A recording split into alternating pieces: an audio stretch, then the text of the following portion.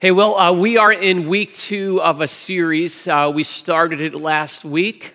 May have not been the best idea to start it on a holiday weekend, but we jumped into the book of Philippians.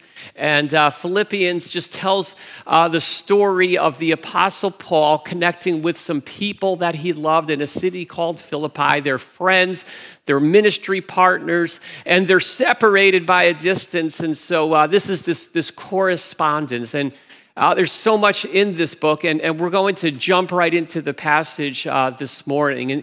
And the passage that we're looking at, the Apostle Paul is going to share his story. So, in other words, instead of telling us what to do, he wants to show us how he lives. And so he's going to crack open the door of his heart for us. And we get to kind of just peek through it and get this glimpse of what it is that makes his heart beat. And so as we do that, as we get to follow along and hear his story and listen to what he tells, as he tells the story of his life, we also get the chance, I want to invite us to consider for our own lives, what story does our lives tell? What is driving your life? What is it that makes your heart beat? And we're going to compare that to Paul. So we're here in Philippians chapter 1, and we're going to jump right into it in verse 12. And here's how he starts. He says this: I want you to know, brothers, that what has happened to me has really served to advance the gospel, so that it has become known throughout the whole imperial guard and to all the rest that my imprisonment is for Christ. And most of the brothers, having become confident in the Lord by my imprisonment, are much more bold to speak the word without fear. All right, so he starts this passage with this phrase, I want you to know. See, Paul realizes that his Philippian friends are concerned about him, and that's because they knew something serious had happened to him. Paul had been thrown in some kind of worst case scenario, the kind that no one anticipates or plans for.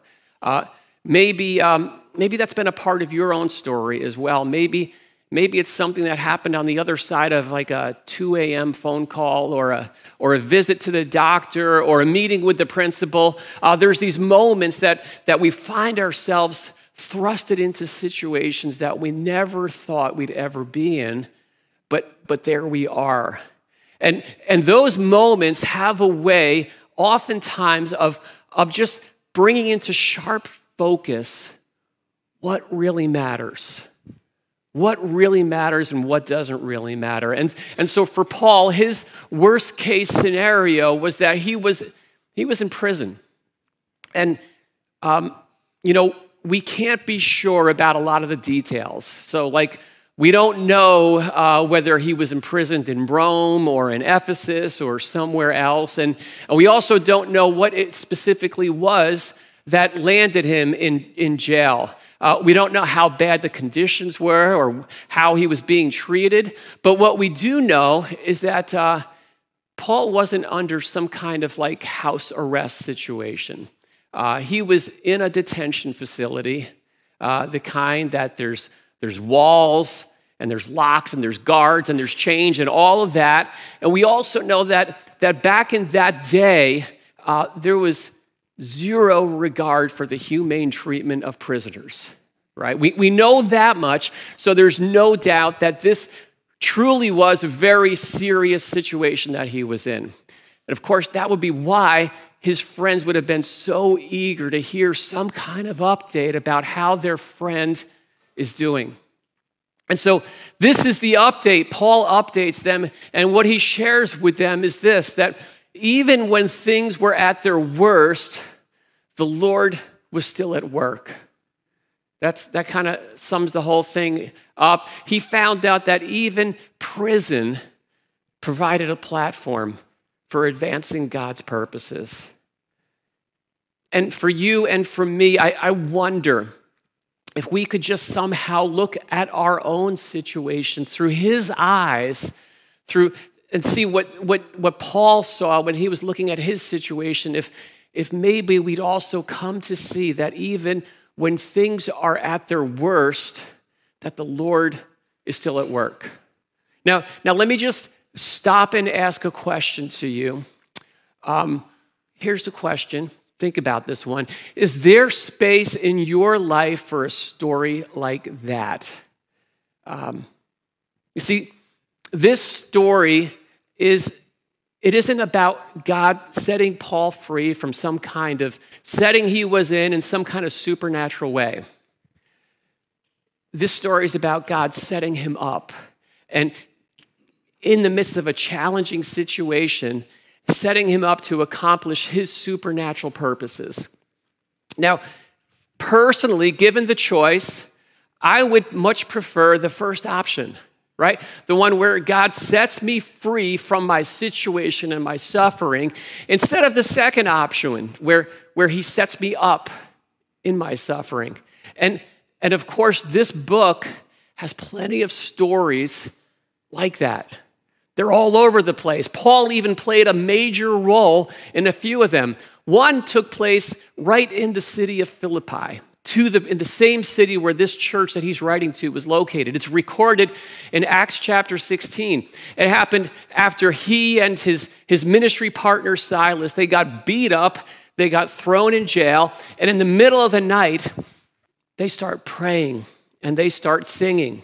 It says they were singing hymns, but I have a sense, I have a hunch that it might have just been the very first version of Jailhouse Rock. Because after they sang, the earth quaked, the doors opened up, and Paul and Silas were miraculously set free from their prison, from that situation. God can do that. He did that, and he still does that. We fully affirm that he still is in the business of doing miracles like that. Amen? Yes. Here's the thing.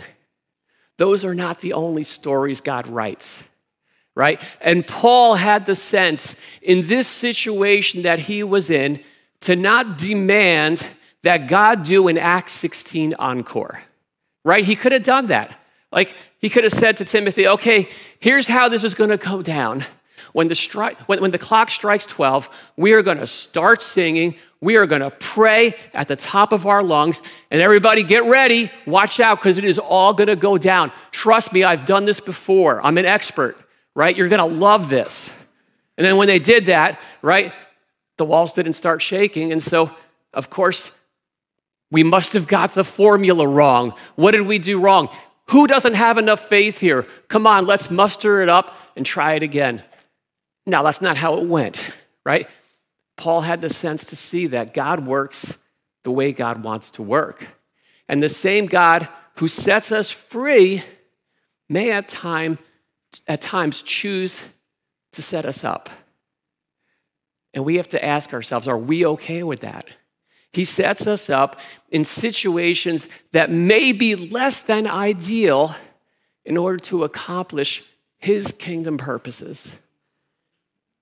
And I think that's good news. It may not sound that way at first, but I think it is, because here's the thing. Either way, we are going to have to suffer, right? We cannot avoid it. Like it or not, we're going to find ourselves in situations where things are just not great. It's an inescapable reality for every person on this planet. And by the way, if you're able to avoid them, by all means, go for it, right? This is not an invitation to suffer as if there's something inherently good with it. But here's the thing. When you can't get around it, this is what's important to grasp, that it's never for nothing. That's the good news, that the pain that you're in is not purposeless. So know that you are where you are for a reason. And God is present, and he has put you where you are for a purpose.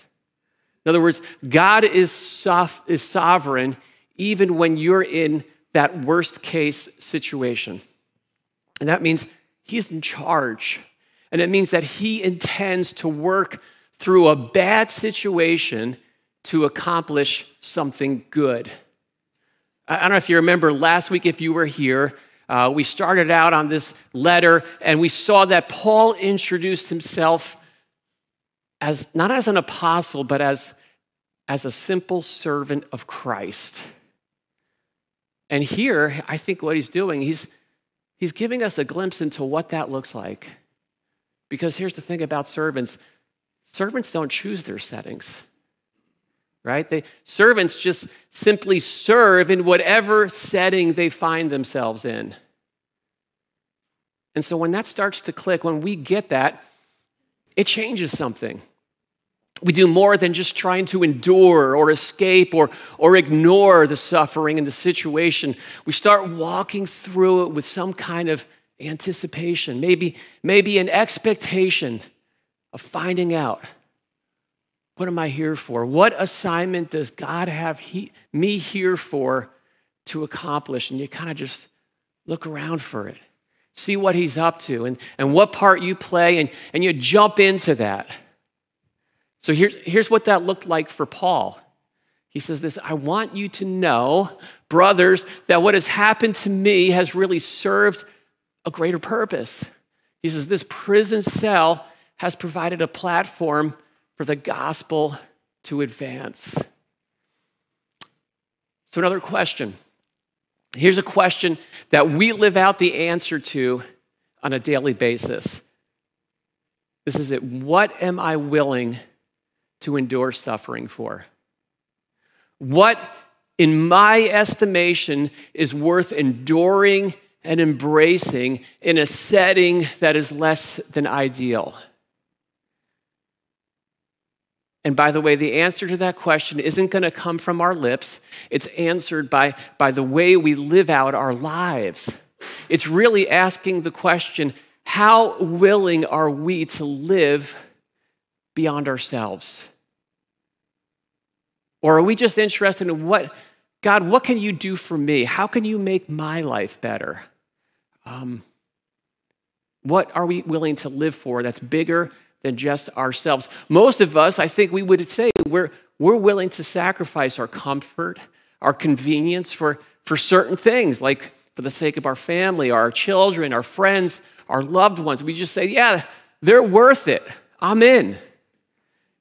And a little bit of an aside here, got thinking about this week, and I think that maybe in large part, when we start to identify those things that we are willing to suffer for, we start getting to the places where we find meaning and purpose in life, all right? And here's the thing, so many of the messages that get pipelined into our heads on a daily basis is the exact opposite.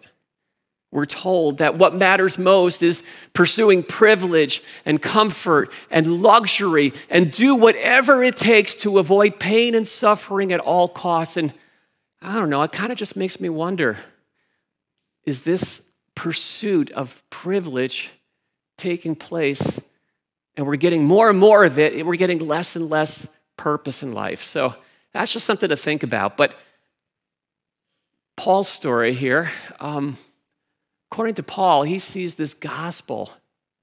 This gospel falls into the category in his mind as something that's worth suffering for. He's willing to suffer for the sake of the gospel.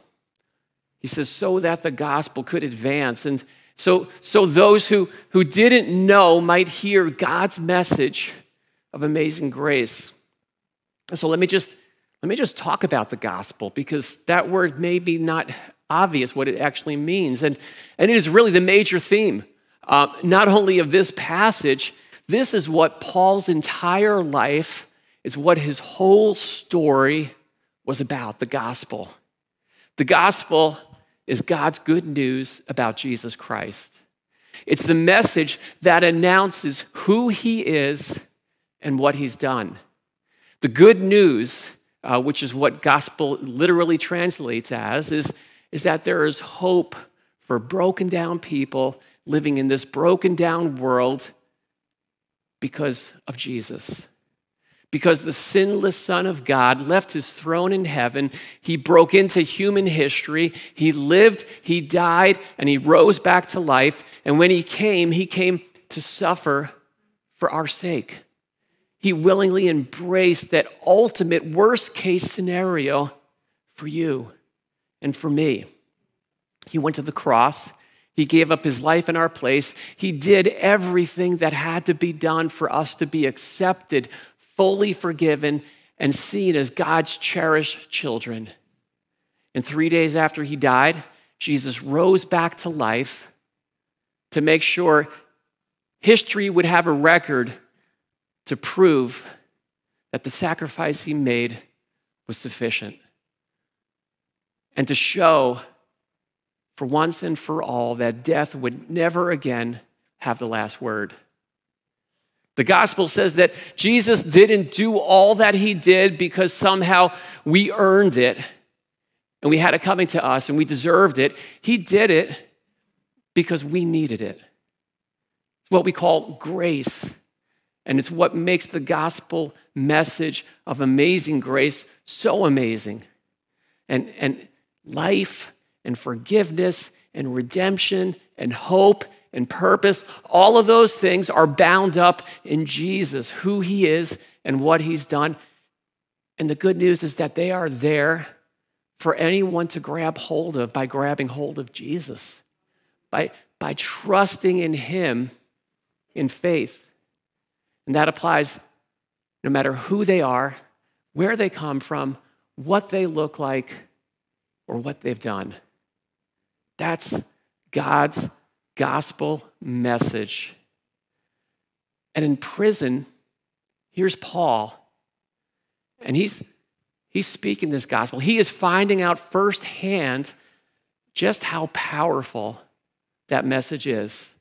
So he's in chains, and so he chooses, I'm going to share the gospel with those around me. And he tells his friends back in Philippi, you're not going to believe what happened. More people heard about Jesus. He says the imperial guards and the other prisoners and the rest, whoever they were, they all never had the chance to hear about Jesus, and they've heard about him. But that wasn't the only thing, though. There was a residual effect as well. He says something else happened. He says there's brothers in Christ, the ones that are on the outside, and they're seeing this all play out. They're hearing the stories, and they're inspired. They're emboldened. Before, they were kind of just timid and fearful and insecure about sharing the gospel. But when they see what's going on within this prison, they're seeing the effect it's having, and now they're sharing Christ with confidence, with conviction, and with boldness. And Paul says, I'll take that. He says, in my book, that's a win, and I'll sign up for that every day. See, here's the thing. Paul's story, it's a reminder to us. Kingdom advancement, it's kind of inconvenient. Have you noticed that? It seldom fits seamlessly into our schedule, into our calendars, into our day planners. There's a price to be paid in order for that message to advance. And it also reminds us of something else, that whatever the cost, the price is always worth it, because the gospel is that powerful. Paul would say in Romans 1:16, I am not ashamed of the gospel, for it is the power of God for salvation for everyone who believes. That's the potency of this message. It's like, I'm going to speak it. The Holy Spirit is going to ignite it in people's hearts, and lives are going to change. And this is how it works. So let me just clarify for a moment. When I talk about the message of the gospel, I'm not talking about the message of religion. Two very different things, because religion is all about following lists of rules and trying to do enough good things so that you can maybe eventually earn your way to God. Be somehow good enough so God will let you through the doors and accept you. And of course, from one religion to the next, the details are going to change about what the rules are, but the purpose is all the same. Earn God's approval through human effort. The gospel is completely different. It has nothing to do with what we have to do for God. It's the announcement about what God has done for us through Jesus Christ. Because here's the thing, no amount of human effort is ever going to be enough to make anyone right with God.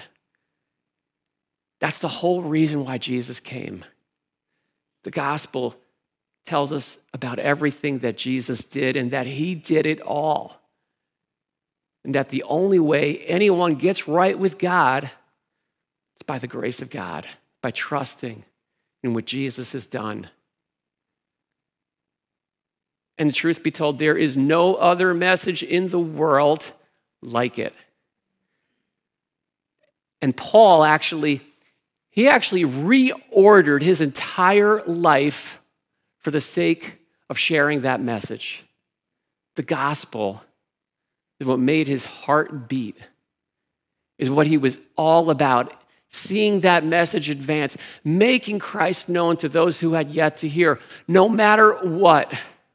That actually became the axis upon which his entire life turned. It mattered more. It mattered more than anything. It's kind of fascinating. He doesn't even fill his friends in about how he's doing. All he cares about is how the gospel is advancing.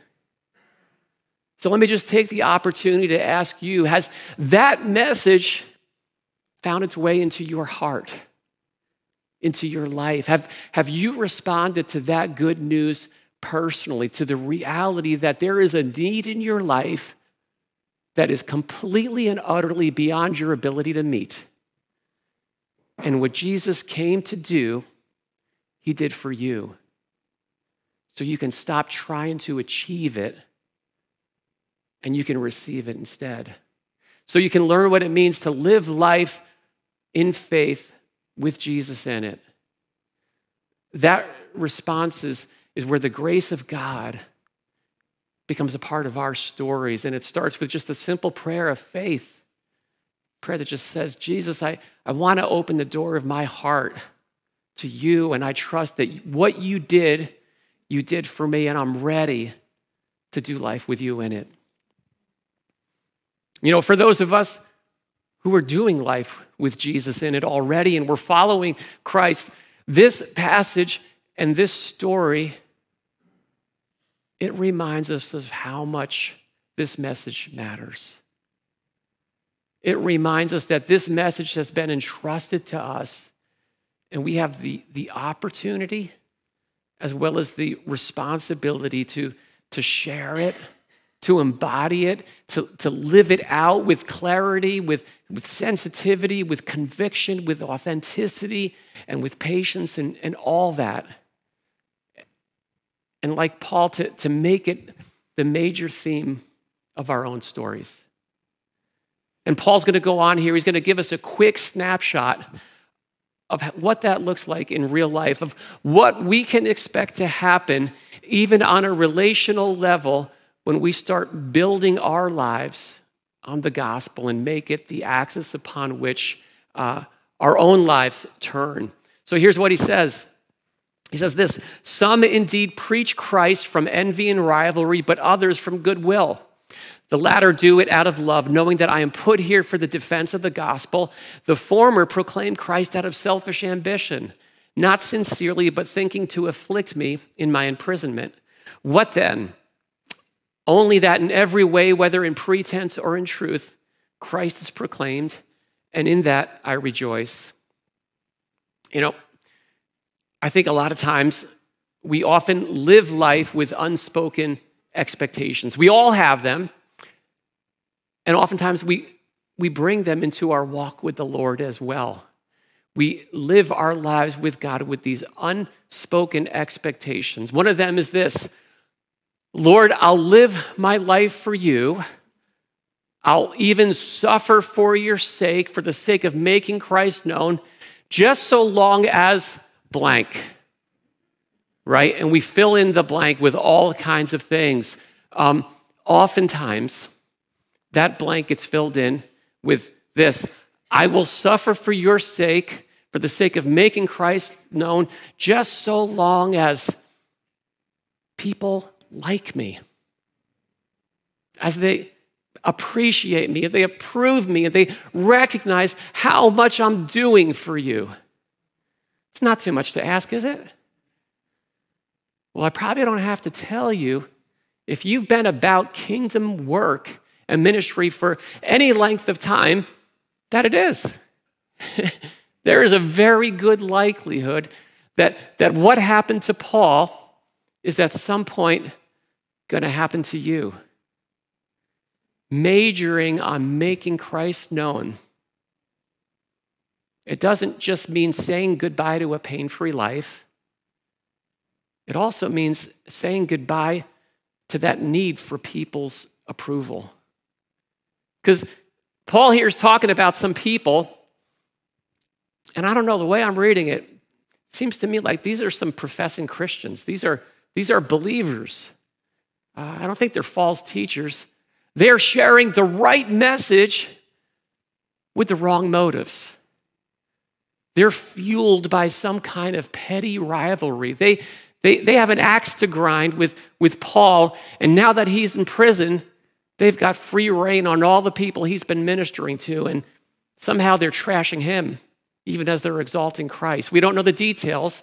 But again, if you've been in ministry, if you've been doing kingdom work for any amount of time, you know what that sounds like.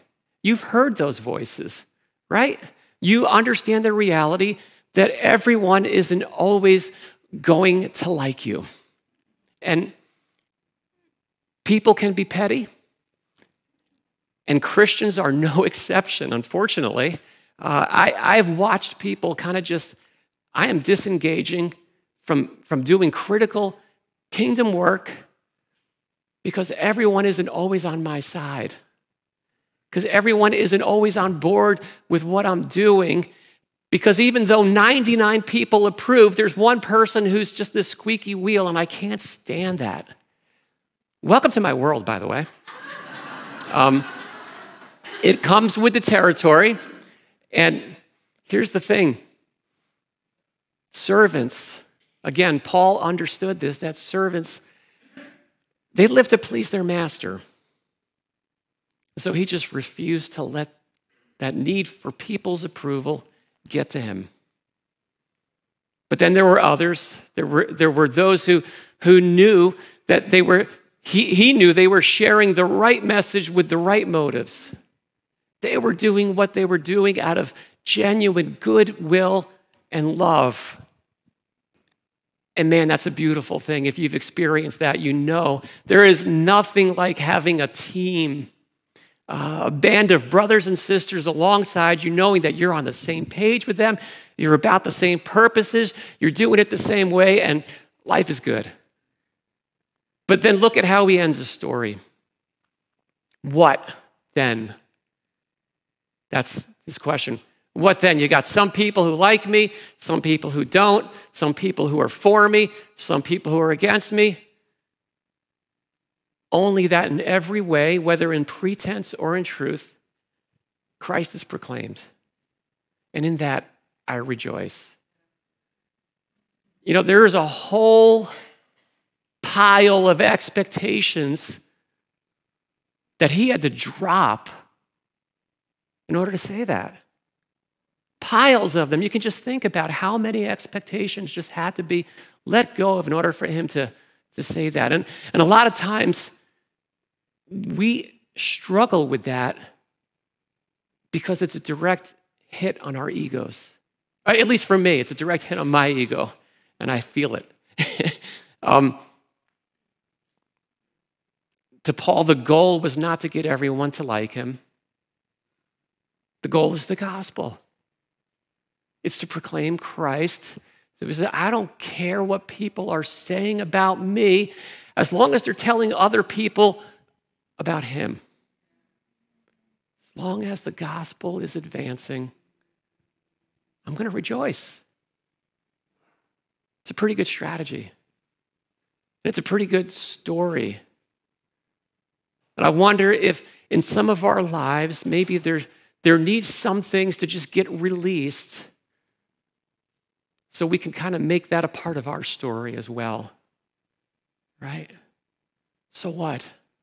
What then? I think he's kind of saying, who cares? Only that in every way, whether in pretense or in truth, Christ is proclaimed. That's the only thing it takes to put a smile on my face. The gospel's pushing forward in people's lives. That's going to get a round of applause from me, no matter what they're saying, critical or commending me. That's what matters most. It's what matters to Paul. And so it challenges us, as we conclude here, to ask ourselves, what's our story? What is it that matters most to us? Is it to live a pain-free life? Is it the pursuit of comfort? Is it to get people to like us and to earn their approval? Or you can just fill in the blank with whatever else it could be. But here's the reality. God is at work in this world. He is at work in whatever setting you find yourself in right now. And the way he's at work is directly tied to this gospel message, to the reality that Jesus has come, that he has conquered death, and that he's coming again. And let's not miss on that being the major theme of our lives and our stories.